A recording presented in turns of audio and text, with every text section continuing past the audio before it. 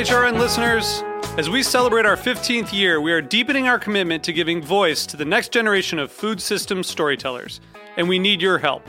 Our internship and fellowship programs help activate new possibilities for underrepresented and underestimated young people through experiential journalism, audio engineering, and production training. Through these unique programs, HRN helps food equity stewards build essential workforce readiness skills that expand their potential and foster economic mobility. Please consider supporting these critical programs. And with a minimum donation, you can be entered to win a dinner for two at an amazing restaurant in one of 8 cities and tickets to a concert at a great venue in one of those cities. We have incredible partners across the country who have donated, as they also share our passion for helping to educate the next generation of food systems storytellers. Check out heritageradionetwork.org/15 to donate and enter to win today. That's heritageradionetwork.org/15 to donate and enter to win today. And make sure you donate before March 31st. Thank you. You're listening to Heritage Radio Network. With more than 30 weekly podcasts, HRN has something for every food lover. Learn more at heritageradionetwork.org.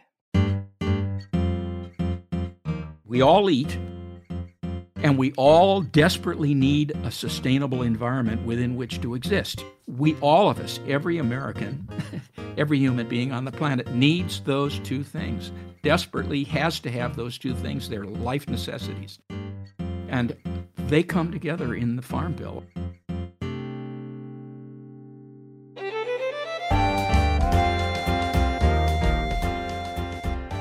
You'll hear more about that story on this episode of No Farms, No Future, a podcast by American Farmland Trust. I'm John Piotti, President and CEO of American Farmland Trust. In each new episode, we'll take up a critical challenge faced by farmers. Join us to hear their voices as they face tough decisions facing their world and ours. For the rest of this episode, we'll turn it over to our producer, Gail Chaddock. Congress takes up a massive farm bill every 5 years. It's an opportunity to shape the future of American farming and food policy, and it's up for renewal this year. We've asked author Dawn Stewart to help us understand how farmers and environmentalists, often at odds, came together in the 1980s on a new direction for farm policy in this bill. But first, we're talking with AFT President John Piotti on what's at stake in this year's Farm Bill. John, what do you want to see out of a new Farm Bill? Oh, I have many aspirations. How much time do you have?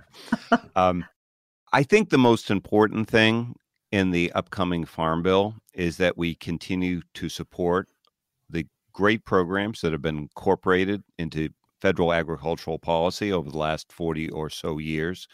There really are some super programs that work. They help farmers get conservation practices on the ground.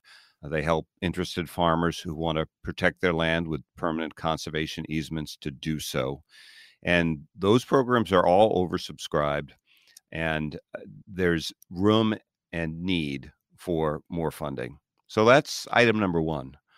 But if I could wave my hand and change everything, I think the crux of what is ultimately needed in agricultural policy is for us to compensate farmers not just for the food they grow, but also for the broad range of critical, essential environmental services that they provide. So that runs the gamut, right? It includes wildlife habitat, water recharge, carbon sequestration. They do so much that provides societal good, and we don't directly compensate them for that. Some of these conservation programs provide cost share funds, which might go towards them doing these things. But I think in an ideal world, that's what our Farm Bill would do. It would pay farmers fairly for all of the critical services they provide to society. You've been in the business of closely watching farm bills for a long time. Was there any particular bill that you thought was especially significant? Well, the 1985 Farm Bill really stands out, and I was not involved in agricultural policy at that point in time, but the organization I now run, American Farmland Trust, was. we played a pivotal role in advancing what became known as the conservation title into the 1985 Farm Bill. And that was really transformational. Most of the programs that exist today began in some form in the 1985 Farm Bill. I should say most of the programs that really advance conservation. They've made a huge, huge difference. We would not be having the conversation we have today about climate smart farming practices, regenerative practices, whatever you want to call it, if it hadn't been for the last 38 years of experimentation that has been possible because of passage of the 85 Farm Bill and the conservation title in it. Having said that, the innovation didn't stop there, and American Farmland Trust played a very large role in continuing to refine some of the programs that were teed up in 85 and adding new ones and adding new concepts like the concept of conservation compliance. The conservation title of the Farm Bill is a relatively small part of this big, huge bill. Most of the funding is in Title I. Well, most of the funding is in nutrition, but most of the money that directly supports farmers is in Title I, the commodity title. AFT advanced this notion of what's called conservation compliance. To be eligible for funding under Title I, you had to take at least basic steps towards conservation. Now, conservation compliance has sort of gone in and out of fashion over time, but it still exists in a form that still does some good. Some of us would love to see it expanded a little bit, giving it a little bit more teeth. But that's a second innovation that has been incorporated into past farm bills, which has been truly significant. And then a third one I'll point out is federal funding for agricultural land protection through what is now called ACEP, the Agricultural Conservation Easement Program. That came later. That did not come in the 85 Farm Bill. It wasn't incorporated until the mid-1990s. And when it was incorporated, the federal government built upon the successful state programs that AFT had helped create elsewhere. But even though there were some members of Congress who for years were trying to get farmland protection written into the federal Farm Bill, and Senator Leahy of Vermont and his predecessor, Jim Jeffords from Vermont, really were the banner carriers for this. It took a long time to get there. So I would say that is the third big innovation of past farm bills, recognizing the importance of farmland protection and adding that as part of the conservation title. That's been the past. The future, in my mind, as I mentioned before, would ideally add more funding to those programs, which have now been proven to be highly successful, and ultimately go beyond that and figure out ways of providing more compensation to farmers who are doing the right thing on the land and providing a host of essential environmental services to society. Before the 85 Farm Bill, there was a lot of concern that environmentalists and farmers were at loggerheads over lots of things. How did AFT help bridge that gap and help people see that they actually had common interests?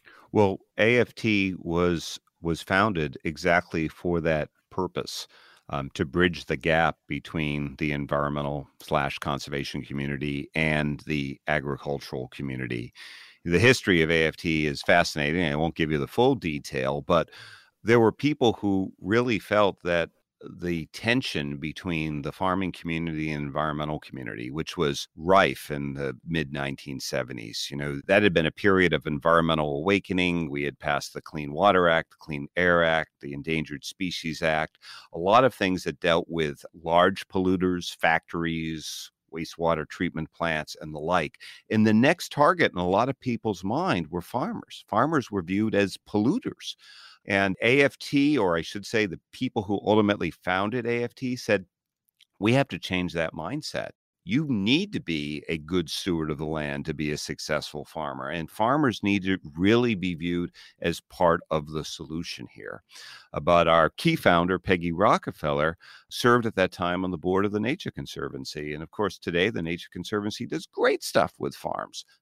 They're tremendous leaders in this area. They did nothing back then. But Peggy teed up to the board we need to get involved in the space. We need to begin to think differently and engage with farmers and recognize the contributions that they can provide to enhance the environment. TNC's board said no. The idea was teed up to Audubon. Audubon said no. The idea was teed up to several farm organizations. They all said no. The reason? Because all of these groups had defined themselves as being against the other. And the only solution was to create a brand new organization. So from the beginning, AFT was founded for the purpose and with the recognition that it was critically important to bring together these two worlds. And that's exactly what we did. We were true to our cause, and we pulled together a coalition that became known as the Conservation Coalition that included both farm groups who could be pushed to think about working with environmentalists and some environmentalists that didn't think that farmers were the demons. We pulled these folks together. It helped that we had some incredible staff, but the combination of the quality of the people and maybe the fact that AFT was operating in new space really allowed for outsized impacts. And one of those was the movement towards the 1985 Farm Bill. It began with an AFT white paper that was all about soil health, and ultimately it led to the transformation that occurred with that Farm Bill. Thank you, John. Let's take a deeper look now at the alliances that move farm bills into new territory. Don Stewart's book, No Farms, No Food, takes a closer look at how farmers and environmentalists came to see common interests in a new farm policy and where that's taking us today. Don, thank you for joining us. Can we start with your own history? How did you escape a career practicing law? Well, that's a pretty good question. I was in love with the law until I started actually practicing it. The actual work of practicing law, I didn't care for it. And after I had 4 years in the Navy and JAG and then another 6 practicing in a trial firm, my wife and I took a year off. And in the course of that year, I decided to heck with it. I want to build a commercial fishing boat. So we built a commercial fishing vessel, went salmon trolling in Alaska for about a decade. Tell us about that. Well, it's quite a bit like farming. You're in business, you're a private entrepreneur. Something goes wrong, it's going to be up to you to fix it. And I'd say probably fishing in the wilds of the North Pacific or Alaska isn't all that different from driving many miles up some dirt road and farming someplace a good deal of distance away, and where your whole livelihood is growing out of the ground. Or in the fishing industry, it's all tied to the boat you're in. There's somewhat similar lifestyles and also somewhat similar attitudes toward the world. And I might add, there's one other similarity. We're both vulnerable to regulation. Both had completely inelastic markets that we were selling into. Upon return, I ended up representing the commercial fishing industry as executive director of their trade association, a job that involved quite a bit of legislative lobbying. I spent 6 years fighting sport fishermen.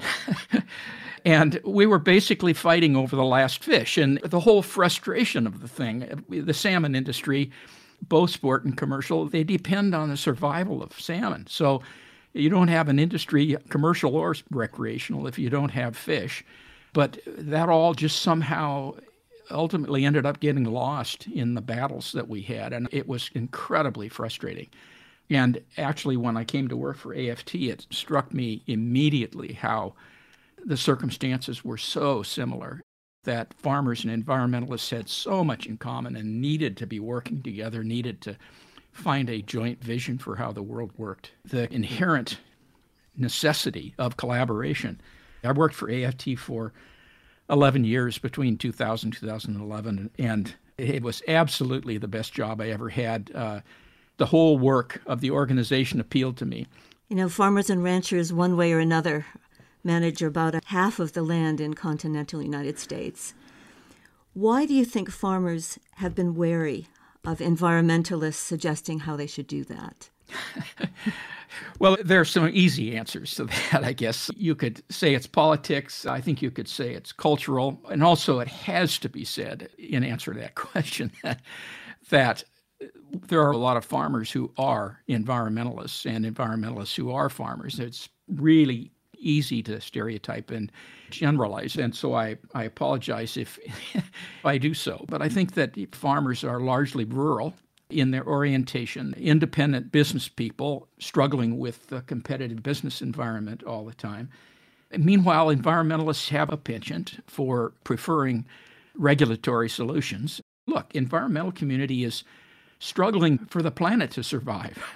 Environmentalists see this as existential, and they don't want anything to stand in the way. On the other hand, if you're in the farm business, you're in one of the most competitive industries on the planet. You're competing with multinational corporations. You're also competing with people growing crops and taking them to market with a horse and wagon. People are barely self-sustaining at this. Right. You're up against global competition. It's that simple, and it touches every single farm product. In the 1930s, when the Farm Bill started, that was not the case. It was only the dry bulk commodities that were really in international competition, but that's not true today. Today, everything is in international competition, and it's very dramatic competition, and farmers just don't have any control over those things. And they don't have a lot of leeway. And I might add, most of them are not getting rich doing this either. So you just have to face there are some very real environmental problems that have got to be dealt with. It takes some care and some thought and some perspective to figure out how you're going to deal with it, because the very last thing you want is to drive those farmers out of business. You do that, you have got an environmental problem. That land, that land goes out of agriculture. It does not return to natural forest. I guarantee you, when land disappears from farming, it falls into uses that are much more intensive, much less environmentally friendly. So it is absolutely in the environmental community's best interest to see agriculture thrive and succeed. So somehow we got to find a way to do both of those things. And to me, that was the genius of American Farmland Trust. It was why I found the organization so appealing and the work so gratifying.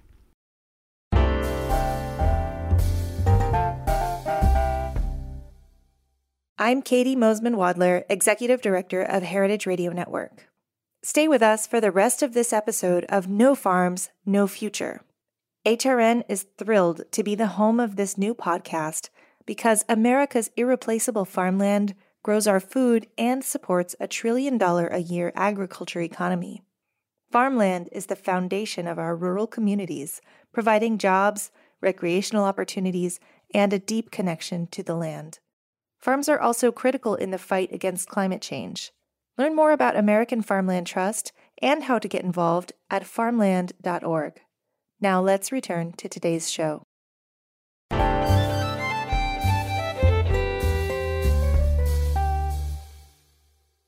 You know, one of the things I loved about your book was that you interviewed many of the early leaders of AFT.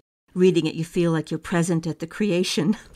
What was it about their approach that you found helpful? There's no doubt that the guiding foundational drive for the creation of the organization was farmland loss. Once you take 100 acres and divide it into a bunch of little parcels and sell it to innumerable people, you're going to have to think of some astounding change in the world to see how that land ever goes back to agriculture. It is gone. And that was happening in 1980. There'd been a study that demonstrated it, and the founders were very concerned. So I would say that accounts for the formation of the organization. They wanted to do whatever they had to do to stop that loss of land and keep it in agriculture, keep farmers farming it. And every one of those founders, these were people of the world. I mean, they had been around. They had a lot of experience. And they knew they were going to be in the policy arena. There was no doubt whatsoever that they were going to have to work public policy, and that was absolutely going to include the United States Congress, as well as state legislatures and probably county councils all over the country. And so then you have to ask yourself, you need policy. You want to protect agricultural land. So you walk into a legislator's office anywhere, and you say to that legislator, hey, I've got this great idea to protect agriculture and to protect agricultural land. What is the very first question you're going to be asked? It's going to be, well, where are the farmers on all this? Right. Well, if you haven't got the farmers on board, you got nothing. You're out of that office, you're history. And conversely, if you say, look, we're losing agricultural land, it's an environmental problem, we've got to do this, we've got to protect the environment, and how are we going to do that? What's the next question they're going to ask? Where's the environmental community? Right. Again, if you haven't got the environmental community on board, you're nobody. You got nothing to offer. There is another option. You can go in and try to beat the opposition over the head and beat them down and walk over them. And that does work. Sometimes, very occasionally. If you do succeed like that, the odds are whatever you gained, you're not going to end up keeping for very long. It's not a good answer, it's not sustainable, and it's basically not a very logical way to approach this kind of problem. This problem really did require both sides working together. I suspect they all knew that going in. If they didn't, they figured it out pretty quickly. And so where does that leave it? It seems to me instantly that there's only one way you're going to get this done, and that's if you can find answers that are supportable by both sides. And to do that, you just have to collaborate. You got to sit down and ask, how can we solve this problem? How will it work for you? And you know what? When you do that, the realities of the world are things are complicated. There's a pretty good odds-on chance there's some way they're going to be able to work together. And I might add one other thing.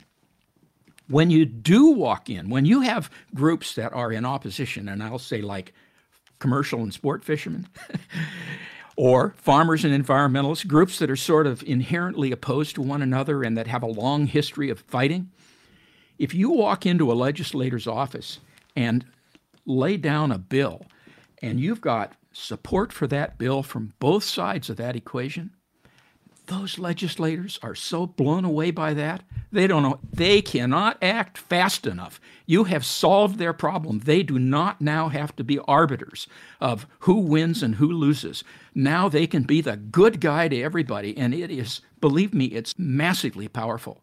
So if you can orchestrate that kind of phenomenon in the policy arena, it's just gold. It's absolute gold. And I think that's basically what AFT discovered. I think they sort of knew, but I think the realities of it became very clear during those very first few years they were in business. And obviously by 1985, they had their act together. They knew exactly where this was going and exactly what they had to do to get there. Why are these farm bills so important? We all eat, right? And we all desperately need a sustainable environment within which to exist. All of us, every human being, every American needs those two things. Desperately has to have those two things. They're life necessities. And they come together in the Farm Bill, or at least as of 1985, they had definitely begun to come together with the continuing growth in our planet's population and the complexity of our life together. Every person that is added to that population, it just adds complexity to our collective lives. Dealing with that requires that we collaborate to solve those problems. We can fight, but that is not where the answer lies. The answer lies in collaboration. It always will. Can you take us back to the Dust Bowl? Was that a crucible for these farm bills? I absolutely think it was a forerunner. Keep in mind, the Dust Bowl was a national catastrophe, and unfortunately it was taking place in the middle of the Depression and just an awful time. And we all turned to federal public policy to find an answer.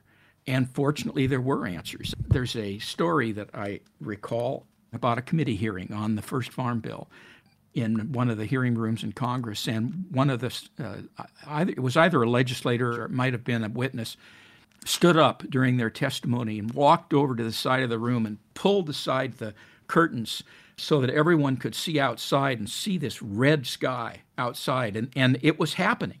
Dust, Literally, dust from the Midwest was blowing all the way across the country and was darkening the skies in places as far away as Washington, D.C., and said, that is your country blowing away.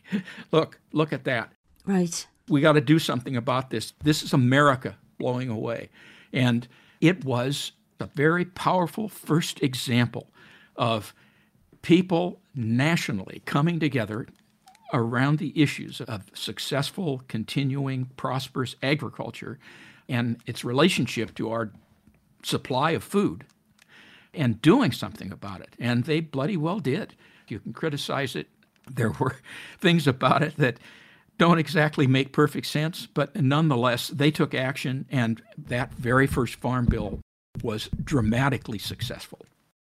Don, you've taken us through a sequence of farm bills in your book. Was there any that struck you as especially significant? I'd say probably 1985 I would list up there as being very important. 1985 was when Congress, for the very first time, adopted a conservation title. Up until 1985, really the Farm Bill had been driven almost entirely by the farm industry. That had probably begun to change before that, but this was the first time that we actually had a conservation title included in the Farm Bill, a recognition that agriculture was obviously all about farmers succeeding in business, but that success in business might itself depend upon the continued availability of soil, a continued healthy environment within which those farmers could operate, and an environment that would be healthy and tolerable for the rest of us as well. So this was the first time that became a major issue. That then evolved into specific programs like the Federal Farm and Ranch Lands Protection Act that later it's changed its name now, but that protected agricultural land. EQIP, the Environmental Quality Incentives Program, which is sort of a guerrilla of Farm Bill programs that provides cost share assistance, helps to pay a share of the cost of conservation practices and other environmental improvements on agricultural land. And I have to say that it's significant that they did that, because there's an awful tendency to feel like, well, if a farmer's not doing what is environmentally good, then the heck with them. They should just do it. We should make them do it. What the heck? What are they? How do they get away with not addressing these environmental issues? And you can take that position, and many do, but if you take that position, you got to face up to the consequences of that line of thinking, because these farmers are in an incredibly competitive environment. They compete bitterly all across the planet.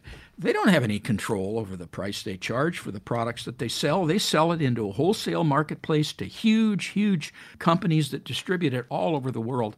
They're just pawns in the whole process. So the only way that they survive, and it's horrifically competitive, so the only way that they survive in business is to manage to get by on the price they can get for that product, a price that is driven down to its very lowest possible point by all the other producers of these products all over the planet.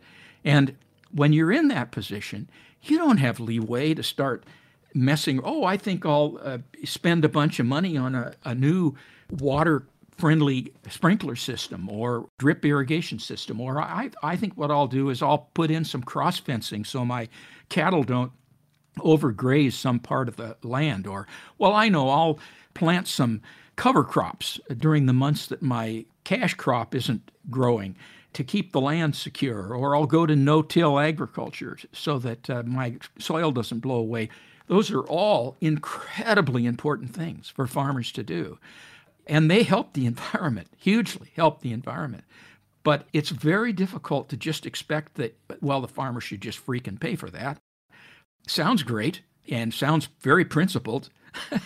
But the fact is, you force that farmer to pay for the entire cost of that, and you don't do this with care and responsibility, you find yourself way worse off. That farm's gone. That farm's going to be history. And when it's gone, you're not going to like what replaces it. This 1985 Farm Bill is a point in time when basically America woke up to an appreciation that maybe we shouldn't just stuff this down these people's throat, but maybe what we ought to do is find a way to work with them to help share the cost and the burdens of accomplishing this. One other little thing, it turns out that for us, for the rest of us, getting environmental benefits and improvements on agricultural land is one heck of a bargain. It's the cheapest possible way we can go about getting environmental gains. It's very affordable for us. For the farmer, that's quite a different matter. It's not probably affordable for the farmer. So we have to make a judgment. And it seems to me this is a hell of a bargain for the rest of us. And I think we woke up to that. Don, thank you for your work on these issues over the years. Thank you for writing about it in such a clear way. And thank you for joining us for this podcast. We know where you live. We'll be back. God, I hope that's not a threat. It's a promise. That's good. I would be more than happy. I absolutely enjoyed joining you, Gail, and very much appreciate what AFT does, obviously. Thank you. Let's get back to John Piotti for a look forward. John, what kind of coalitions do you think are possible politically that could come out of the deliberations over the next Farm Bill? Well, I think we're in a very different place than we were 30, 40 years ago. Maybe that's an obvious statement.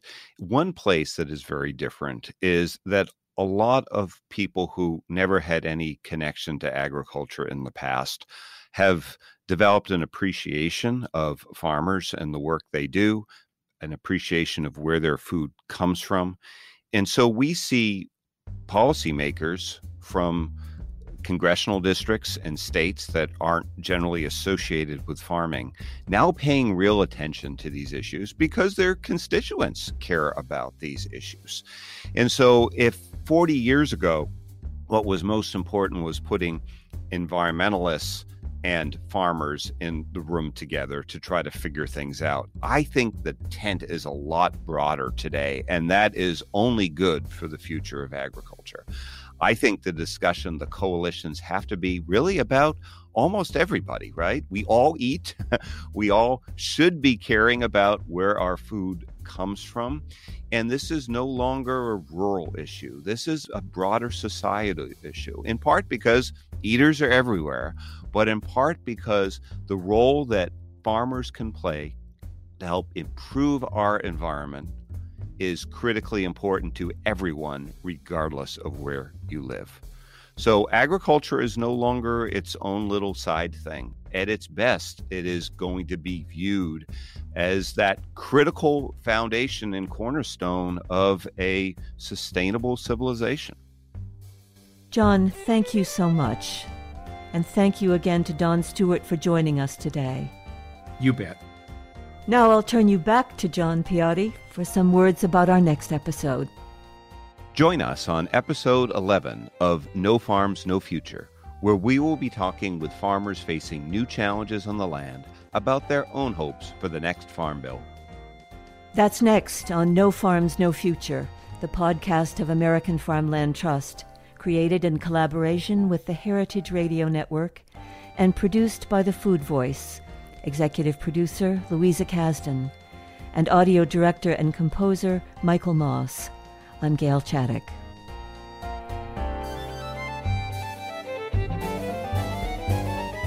This show is powered by Simplecast.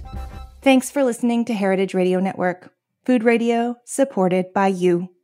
Keep in touch at heritageradionetwork.org/subscribe.